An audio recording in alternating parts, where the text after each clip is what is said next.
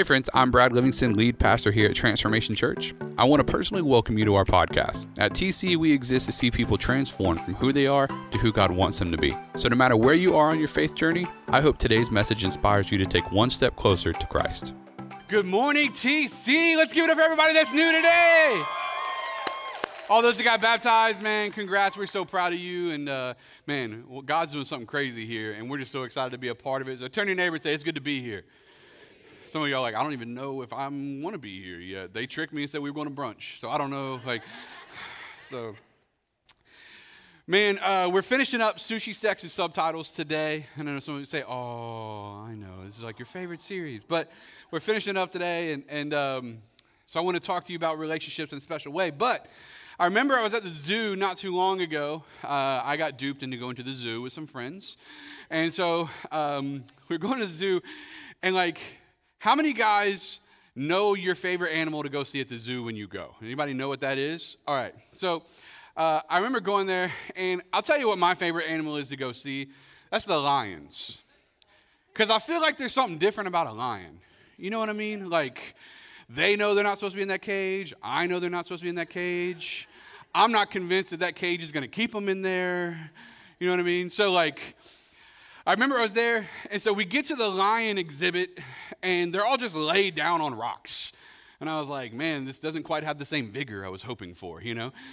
And so at that time, one of the zoo workers was coming in, he was getting ready to feed them. And so he's feeding them, so they just kind of get up, walk over to where they're the guy's literally has a stick, and he's pushing steaks or something out a barred window, you know what I mean? So he pushes it out, and I'm like, hey man, they seem kind of, when I think of lions, I'm thinking of action Lion King. You know what I'm saying? Live act, And he was like, no, he's like, once they've been in captivity for a while, they kind of go from this thrival, primitive, or whatever, primal type of mentality to kind of just lethargic and hanging out. And I was like, oh, And I would love to say it was all on behalf of the lion. No, it was all on behalf of me. I really wanted to see a lion tear a cage apart, after I left. So anyway, so I was there, and so I'm looking at the lions, and it kind of prompted me here recently thinking about relationships. Now some of you are like, where is this going? Well, let me help you out. I started thinking about how the environments that we put other people in dictate whether or not they can thrive in their relationships or not. And this last message I want to bring to you, it does have a lot to do with marriage, but quite frankly, it just has a lot to do with relationships in general, right? And so the question that I have for you is this: are you creating an environment for your spouse to thrive in or merely survive in? Are you creating an environment for your spouse, for married folks? Now, if you're not married, then think about what you want it to be like, okay? So we're going to lean into marriage a little bit today because that's how we're ending the series. But if you're not married, you can take this towards single, you can take it towards dating, you can even take this towards work relationships or whatever. But here's the question: are you creating an environment for your spouse to thrive in or merely survive in? And that's the question that I want you to reflect on. Now, this is important because sometimes the way we love each other causes us to show up. Listen, sometimes the way we love each other causes us to show up in a way that we're not creating an environment that our spouse can thrive like a lion. They're kind of just a tamed house kitten. And so what we want to do is look at what are the ways that we can actually show up for our spouse, but more importantly, what does it look like in the Bible, right? Because today it's not just going to be a cool TED Talk, right? We want to look at what the Bible has to say about how we should do this. And I think it's interesting that there are keys to loving others, right? And as we unpack that, the first thing I want to show you, because I think this is what matters the most, is this realization that even Jesus, say Jesus, even Jesus recognized that you don't love everyone the same way. So I want you to look at the person next to you, whether you know them or not, all right? So this might get weird, all right? This was a single service, right? Now say I love you. No, I'm just kidding. Just kidding. Right? Look at the person next to you, because I guarantee you the person sitting next to you needs something different out of the relationship than you do. So why is it that every time we show up in a relationship, we show up bringing people what we want rather than recognizing what they need? And when we're dealing with Christian faith, when we're dealing with marriage, when we're just dealing with people, one of the biggest things we can recognize is that people need different things. And Jesus did this better than anybody else. Just to give you a little rundown on these, they're in your notes for you. But first, he established security in people's weakness, right? What does that look like? The woman at the well. Maybe you remember that story. She was at the well, and Jesus comes up and says, "Can you give me some water?" And she says, "I don't have anything to give you water with." And he says, "Well, if you give me water, I'll give you of water, and you'll never thirst again." And many of you know the story, right? And she says, "Oh, you must be a prophet of some kind," and blah, blah, blah. And he starts talking about her husband. She says, "I don't have a husband," right? He's like, "You're right. You've had 5 husbands, and the guy you're living with now isn't your husband either." Full stop.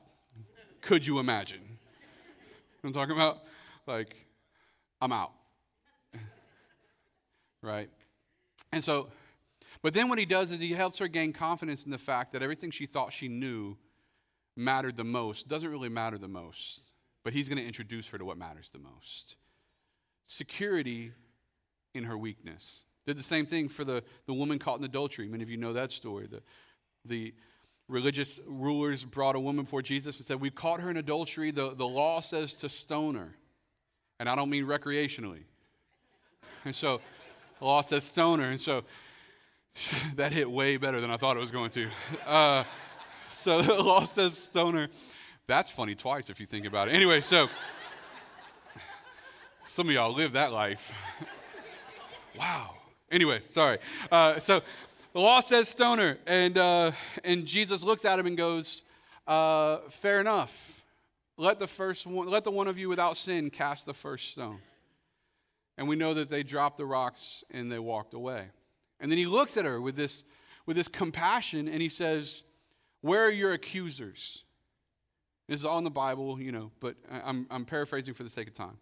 "Where are your accusers?" She says, "I have none." He says, "Then neither do I." This is what he says. "Neither do I condemn you. Now go and sin no more."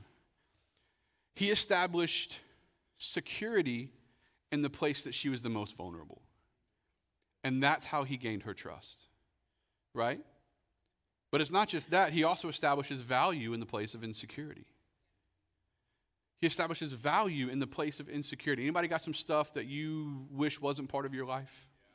Any of you got some stuff that maybe you don't even talk to others about, but it kind of causes you to doubt who you are? Jesus establishes value in the places that we're most insecure. And he does this in really powerful ways. The story of Zacchaeus in the Bible, where Zacchaeus climbs a tree, right? And he can't see Jesus. He's short. Jesus is coming, but he knows the crowd's going to block his view. What does he do? He climbs the tree so that he can get a better view of Jesus. This is what Jesus does. This guy's a tax collector. This guy is not in a good spot, all right? Like, quite frankly, everyone else in the community looks down on him. So what does Jesus do? He says, "Hey, I'm going to go to your house and eat." Could you imagine how quick you'd have to get home to clean that up? You know what I'm saying? I want it to look like no one lives here. Thanks, ladies. All right, so what does he do? The very place that Zacchaeus felt like he was inadequate, Jesus speaks to his inadequacy and helps him understand that he is very much adequate. He establishes value in the place of insecurity. Next thing he does, he establishes grace in the midst of failures. Grace in the midst of failures. There's no better person in the Bible we see this in over and over and over than Peter. Because Peter just kind of had everything going wrong all the time, right? But here's the beautiful part about Peter. He always did it to himself. I mean, like everyone else in the Bible is like, "Oh, man, those circumstances are really rough." Peter's like, "Nah, let me build my own boat to sink in." You know what I mean? So Peter's constantly there. And I love how Jesus was just so available. And maybe some of you need to grab a hold of this for your own personal life. Every moment that Peter overstepped his bounds, shot off at the mouth, or did something stupid, Jesus didn't chastise him. He let him know he already knew it was going to happen and loved him anyways. And maybe some of you need to come to grips with the reality that if your faith is in Jesus Christ, you can't run too far gone for him not to come back and rescue you. And so he establishes grace in the midst of failures. And lastly, he established belonging in their shame. Belonging in their shame. In the midst of shame, how many guys know shame wants to put you in a closet you never come out of? And Jesus establishes belonging in the midst of shame. When they wanted to run away and hide, Jesus said, "No, come out." Adam and Eve in the garden is a prime example of this. This is before grace, but Adam and Eve in the garden, God comes looking for them even after he knew what they did. Right? But Paul is a great example of this even more so. His name was Saul. He was killing and persecuting Christians. And Jesus came after him anyways, saved him, changed his name from Saul to Paul, and he wrote almost half of the New Testament that we read today, right? And I love how Paul's like, I'm the chief sinner. What something to brag about, you know what I mean? I got buddies that brag like that, but it's from a different spirit, you know what I mean? And so he's like, but he was reached by Jesus, and then he modeled Jesus. I don't take you to 1 Corinthians 9, 22 and 23, because this is important, and this is what I'm getting to with all of this. Some of you are like, what does this have to do with relationships? Let me show you. 1 Corinthians 9, 22 and 23. Paul says, after having been rescued from Jesus, I have become all things to all people that by all possible means I might save some. I do all of this for the sake of the gospel, that I might share in its blessings. And what Paul is communicating to us right here is this present reality that everybody is different and needs to be reached differently. Now, Paul is communicating this from a gospel perspective, that a lost person needs something different to be communicated to the gospel. This is why street corner preachers aren't very effective. Right? The turn or burn guys. Turn or burn. Okay, so that's why these guys aren't very effective, because they're taking the same means to every person and it doesn't penetrate the heart. Jesus took different means to every person because he knew how to penetrate their heart. The gospel does the work, but sometimes we got to recognize how we communicate differs. And what Paul means by that, just so you know, we'll catch you up on a little bit of Bible trivia for you. What he meant by that is this: when he was around Gentiles, when he was around those that thought with a Western mentality, a philosophical mindset, when he was around those that spoke Greek, he spoke in ways that Greeks would understand. So he used astrology and other gods to communicate how none of them quite compared to the real God, who is Jesus Christ. So Paul was a wizard when it came, well, not, that's a bad analogy. He was really good using his words when he understood he was around high philosophy thinkers. But then when he was around those from the East, when he was around Jews, he didn't communicate with philosophy because he knew they didn't buy into it anyways. It didn't matter. So what did he do? He communicated to them with an understanding of heritage and covenant. So he would communicate to them, we are part of a thing, but to be part of this thing moving forward means believing in this person. And so Paul knew how to say every person needs something different. And so we recognize that in the gospel. And the beautiful part of that, I want you to understand for you, is that when Jesus comes on the scene, he comes on the scene in such a way to present something to you that rescues you from yourself. Think about that. Everything you thought you wanted, Jesus is better. Everything you thought you need Jesus more. And everything you thought was the most valuable, you realize Jesus is more valuable. He's powerful that way, right? But then I think we can take that, and what I want to do for the rest of our time together is show you how that works in relationships too. So we see how it works with the gospel. How does it work in your marriage? Well, let's go there for a second. First thing I want to do is I want to establish roles. We'll go to Ephesians 5. And in Ephesians 5, it kind of gives us a breakdown of what husbands and wives look like, all right? Now, there's always a point in this passage where husbands are like, yeah. All right? We'll get there in a minute, all right, fellas? When you hear it, you can just, give me, all right, very good. Ephesians 5:21 says, submit to one another out of reverence for Christ. Submit to one another out of reverence for Christ. What does that look like? Well, I think it looks like a few things. I think it looks like humility.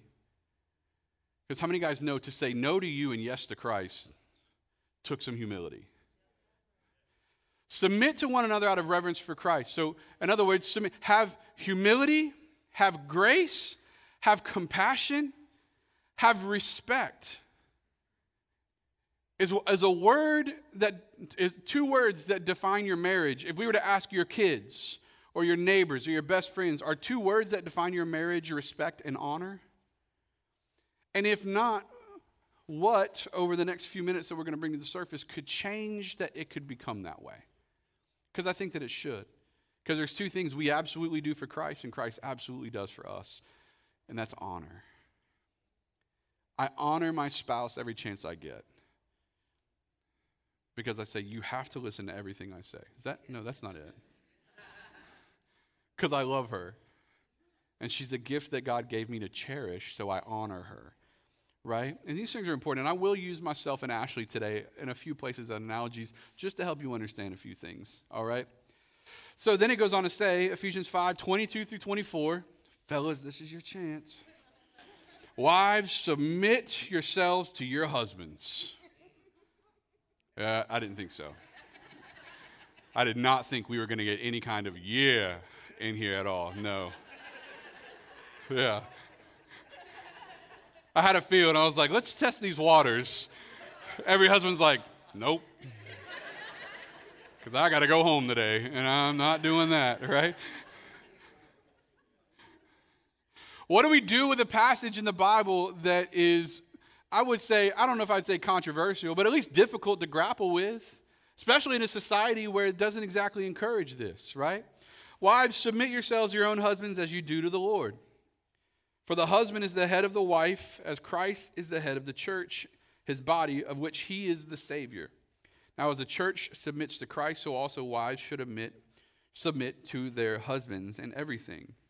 I want to help you ladies understand what this word submission looks like and what it doesn't look like, okay? Some of y'all are like, thank you. We appreciate that. Submission in this particular text is not a form of weakness, it's a form of meekness. You see, weakness is a lack of power, but meekness is power under control. So submitting to your husband doesn't mean you don't have an opinion. It doesn't mean you don't have a voice. It doesn't mean you don't have anything to say. What it means is I'm going to give you what I believe is true, but I'm going to trust you that your connection to God is going to lead us well. That's what this looks like. So if I can add to the text, which I don't often do, but I feel like this is important for context, it's almost as if verse 25 should come before verse 22. Right? And we're going to read that in a second. But I want to explain something to you ladies. I just want to help you today. Is that okay? That's why I'm trying to make you laugh a little bit. Thank you. All right, and again. Why is this important? Why is this important? All right? It's important to give space for your husband to lead. And ladies, I want you to grab a hold of this. It's important to give space for your husbands to lead for one big reason, right? Because when you both stand before God, God's going to hold your husband accountable for the decisions he made on behalf of both of you. And if every time he had to make a decision, it was a war inside your home, that's going to change how he has to stand before God. And I think we need to be aware of that. But here's the second thing, and I think this one probably hits a little closer to home for you, is this reality that God's favor follows order. So many of us are praying that our marriages would be better, that our homes would be blessed, that finances would come in, but we're running our homes out of order. Women are leading spiritually. Wives are leading. The wives are waking the husband up for church. The wives are asking the husbands to pray. Wives are asking husbands to do more. Listen to me. You're looking for favor, but you're not following order. And so my encouragement for you today is not to beat up on you. Certainly not. Listen, me and Ashley have gone through our seasons where things were not in the right place. So let me just tell you, life got busy. When our son was sick and we were taking care of him, I'll tell you right now, this was a very difficult thing to navigate because you're just exhausted all the time. This is an encouragement to you to do a litmus test on where your marriage is and say, all right, where do we get this right again? Okay? So, ladies, encourage your husbands to lead you and help them lead you well. All right? But then we go to verse 25. Husbands, love your wives just as Christ loved the church and gave himself up for her. Right? So, essentially, this is very simple. You ready? Husbands, be willing to die for her. Moving on. All right? But let's make sure we're clear on something. This is why sometimes I look at the Bible and I'm like, God, why'd you write it that way? And he's like, who are you? And I'm like, never mind. All right, so because I believe if verse 25 came before verse 22, it would make verse 22 a lot easier, right, ladies? Husbands, love your wives the way Christ loved the church. Now wives, submit to your husbands. Well, here's what I believe the completed picture looks like, if I may.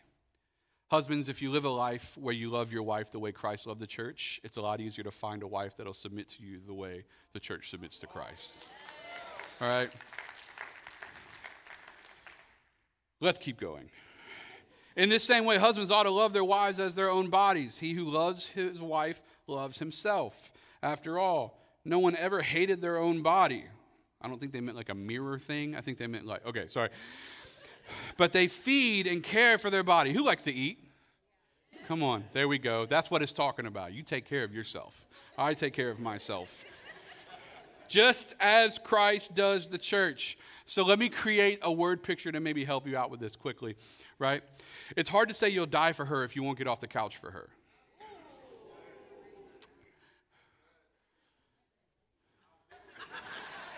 All right. Now we laugh, but I'm serious. I get it. Things are hard. Times are tough. Work is whatever. But listen to me. We've got to love our spouse as well. And it's hard to say you'll die for someone that you won't date. Okay? And so I think these are present realities. It's hard to say you would let someone kill you for her if you won't even kill your attitude for your marriage. And so I see so many people, it's like, no, I would die for her. Listen, you're not even dying to you. There's no way you would die for her. But here's the beautiful part. This is not me trying to beat up on you as much as it's me trying to help make all of us in this room aware of what it should look like. So that when there's spaces we can change, hey, let's change it. Why? Because even Jesus recognized people needed to be loved differently. So what you needs to be identified by you, right? We go on, Ephesians 5:33, however, each of you also must love his wife as he loves himself, and the wife must respect her husband. And what this looks like, how many guys have ever seen, my wife watches this show, and it drives me crazy.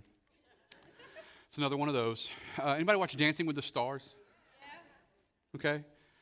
No? Great. This would be a perfect analogy. In Dancing with the Stars, essentially there's a pro dancer. They partner him with someone that's never danced before in their life, and they have a competition. It's awesome. All right? But every once in a while, one of the amateur dancers is actually really good. And here's one thing I've noticed, being that I don't watch the show, but occasionally have to step into watching it. There are certain couples, it's so obvious which one is leading. Then there's certain couples that it's so obvious that it's not clear which one is leading. Because they're so in tune with one another that you look at it and go, I'm not really sure who's in charge of that, but I know someone is. And a beautiful marriage should look like a dance where to the public, everyone's going, I'm not sure who's necessarily in charge of this, but I know someone is. And husbands, it should be you. It should look like a beautiful dance where, yes, the husband is taking the lead, but both people get to flourish. That's what great marriage looks like. All right? Now, I want to give you a couple things as we move forward on how this can look for you. All right? I want to identify some design aspects and misconceptions for the next few minutes as to why this can become difficult. And I'm going to start with the design aspect because I want to help you understand what God has woven into your DNA. He's put this in you. And I want to help you understand what that is so that you can understand perhaps why some of the things maybe in your personal life or in your marriage may be getting a little sideways, all right? And so how you're wired. Now, men, say yeah. I think that was right at the right pitch. One time we did that and they're like, yeah. And I was like, I said men, not boys, all right? Men, yeah. You are wired, listen to me, to be hunters. You are wired to be hunters. Now, I don't necessarily mean like grab your rifle, run into the woods. Although if that's you, have at it, okay? My J's get dirty out there. I'm not doing it, all right? What I mean by that is this. You were wired for the hunt. I want you to think about your pursuit of your spouse for a second if you're married. If you're not married, I want you to think of probably where you're at right now. There was something in you that was on a search, wasn't you? You were searching for for physical intimacy, but you're also searching for like a connection to someone that could nurture. There was a drive in you to find someone. Why? Because you're on a hunt. And God has put into your very fiber, into your being, this need to find, this need to hunt, this pursuit aspect of you, right? Here's the thing that you got to understand about you. When you get married, that drive doesn't go away. So what's inside of you as a hunter now starts looking for something else to hunt. And this is where it gets a little hard in marriage. Because once you've found your prize, you start hunting for something else. And just so we're clear, what are those something else? Well, it could be a lot of things. It could be multiple degrees because you constantly need something else. It could be constant promotions or a new job always. You look at some men and they just keep bouncing around. They're hunting. And quite frankly, for married folks, for some men, it could be another woman. The thing is they're wired internally to be on a hunt. Now, this is what I believe God gives us in Ephesians 5, kind of an understanding. He doesn't say these words, but when we look at how men are wired and we look at what Ephesians 5 is telling us, I believe this is something we can kind of put together. What does that look like for a married man to be on the hunt but not pursue things instead of his wife? Because how many guys know, fellas, that can be difficult, right? So what does it look like? Well, what it looks like, I believe, is this: a constant hunt after your ever-changing wife's desires. How many guys know once you think you got your wife figured out,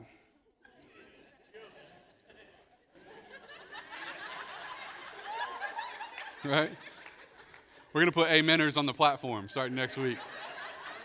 Yeah. How many guys know once you think you got your wife figured out, change, right?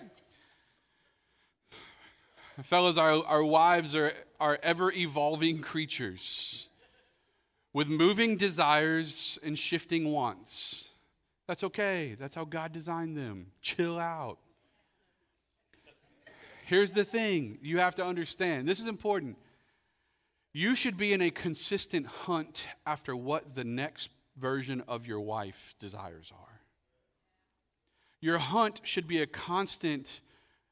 This sounds bad to say it this way, but I'm going to say it this way because,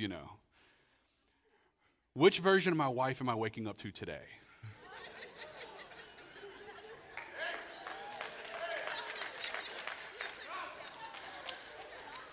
You're welcome, fellas. You're welcome.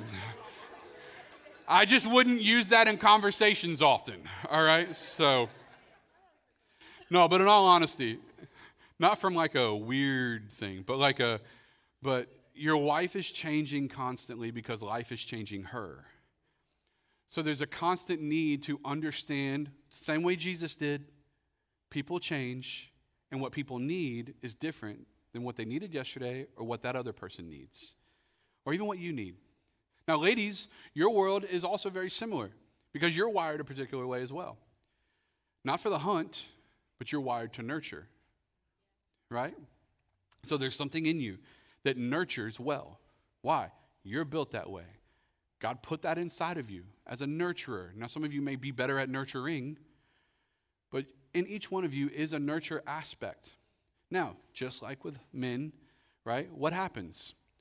When you're looking for someone to nurture, a relationship to nurture, when you get married, you find that person, and what happens? Now you have a need to nurture something else. So what do you start looking for? Something else to nurture, furthered education, a bigger move in a job world for you, kids, right? All wives that have children, you can acknowledge that at some point it became hard to love your husband the same way because you were trying to love your kids as well. Am I right?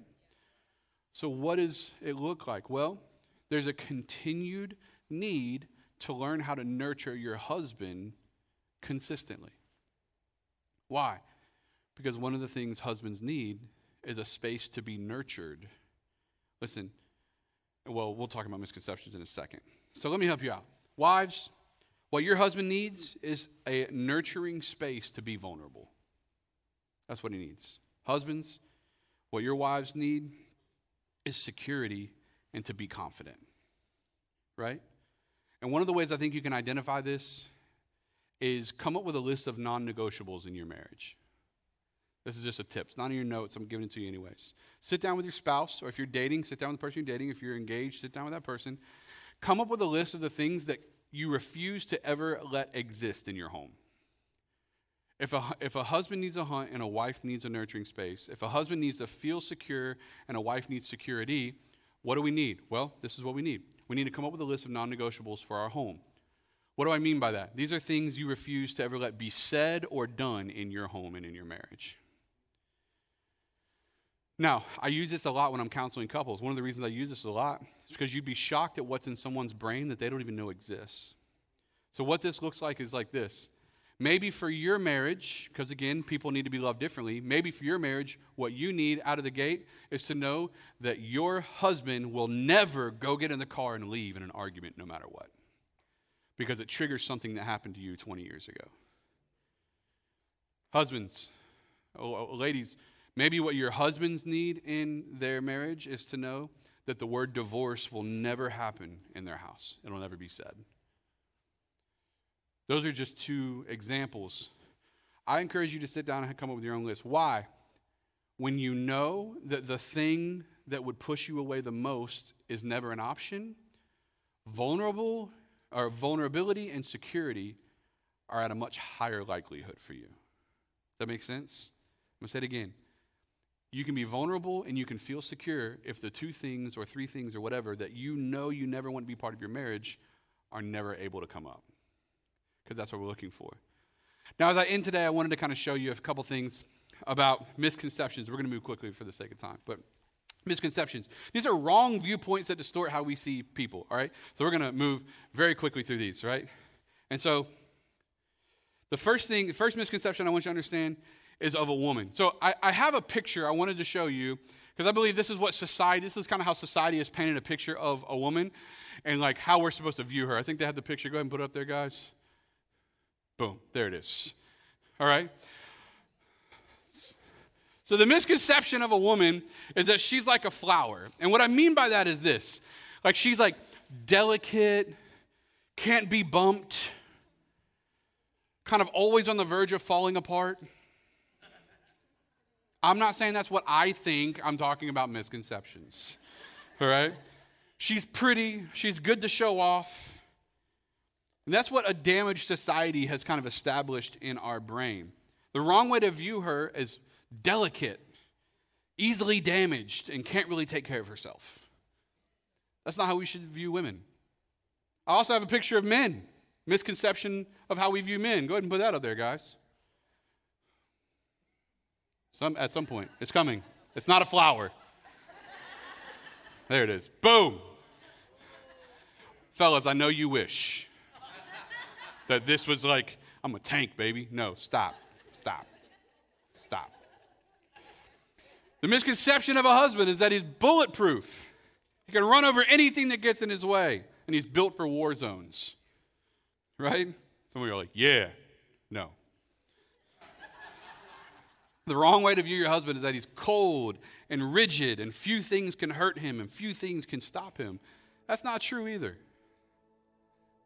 That's definitely not true, actually. So I went on a search, actually it's kind of how this whole thing started, of an image that I think best represents what a marriage looks like. And I got it, it's this last one. Go ahead, guys, put it on up there for him.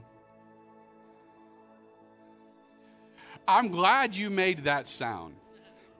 Because how many guys know they'll tear your face off if they have to? Y'all know what I'm talking about? Like, you're like, oh, unless you were standing in front of it, then it would be like, ah! Like, you know what I'm saying? Like, so, but let me help you out for just a second. Husbands, you're the protector of your home and your family. You are the provider and you are the security. Those things are absolutely true. Not because the woman is incapable, but because she isn't designed to be the last line of defense for the family or the home. All right? But wives, at the end of the day, a biblical woman should have a roar. At the end of the day, a biblical wife should have a bite. At the end of the day, She should strike healthy fear into the hearts of her cubs and anyone that's going to cross her cubs or her husband. If I was sneaking up on a lion, a male lion about to kill it, and a female lion saw it, I wouldn't be like, oh, it's no big deal. That's just the female lion. You know what I'm saying? If I saw a female lion just wandering our parking lot, I wouldn't be like, oh, that's just a woman. Don't worry about it. No, bro, I'm staying inside. That's how people should view you, ladies. Christian women, God on your side, you should walk a little differently. You should have some roar in you, some bite in you. Why? Because you're not a flower, you're a lion. Right? The only one that shouldn't fear her should be her husband. And that's because lions know that a lioness isn't plotting behind his back.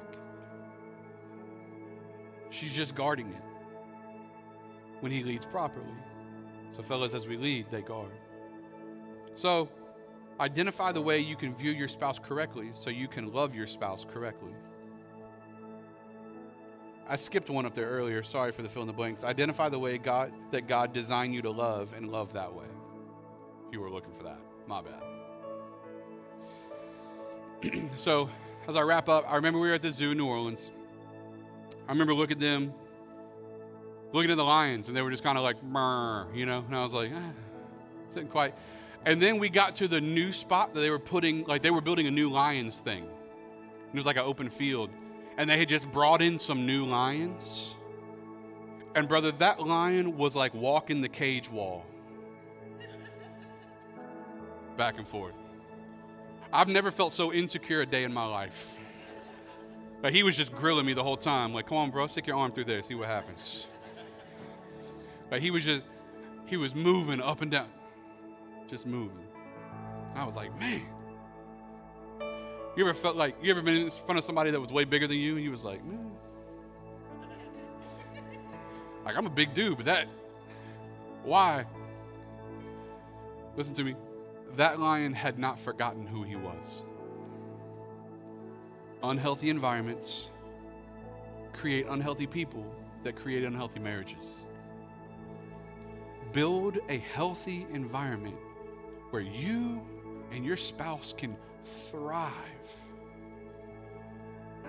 Don't create a docile situation where everyone's being pressed down and no one's showing up.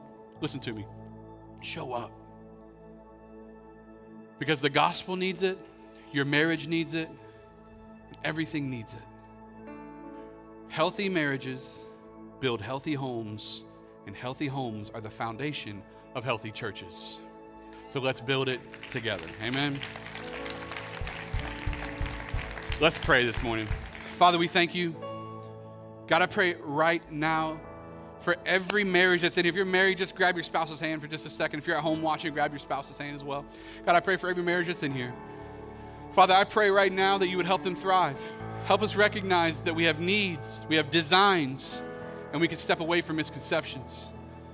That God, you are leading us to understand how you built us. And so how you built us is how we thrive. Jesus, you loved people differently according to their needs. Help us learn to love our spouses according to their needs. And in that, God, I pray that we would have healthy marriages. For those that are single, God, I pray you help build up healthy people. And if the day ever comes that you partner them with a spouse, that they know what a healthy home should look like. Until that day comes, God, I pray, Jesus, you be the rock that holds us all together. And that we would look to you to be everything that we need. We thank you today and we love you. In Jesus' name, if you're here today and you know that there's something that's separating you from God, but you need Jesus to step into your life, if that's you, I just want you to pray this prayer with me. Say, dear Jesus, forgive me. I give you my life. I believe you died for me. I believe you rose again from the dead. And I believe you paid for my sins. So I give you my life. Make me brand new. In Jesus' name, amen and amen. TC, let's give it up for all those that prayed that perhaps for the first time. Awesome.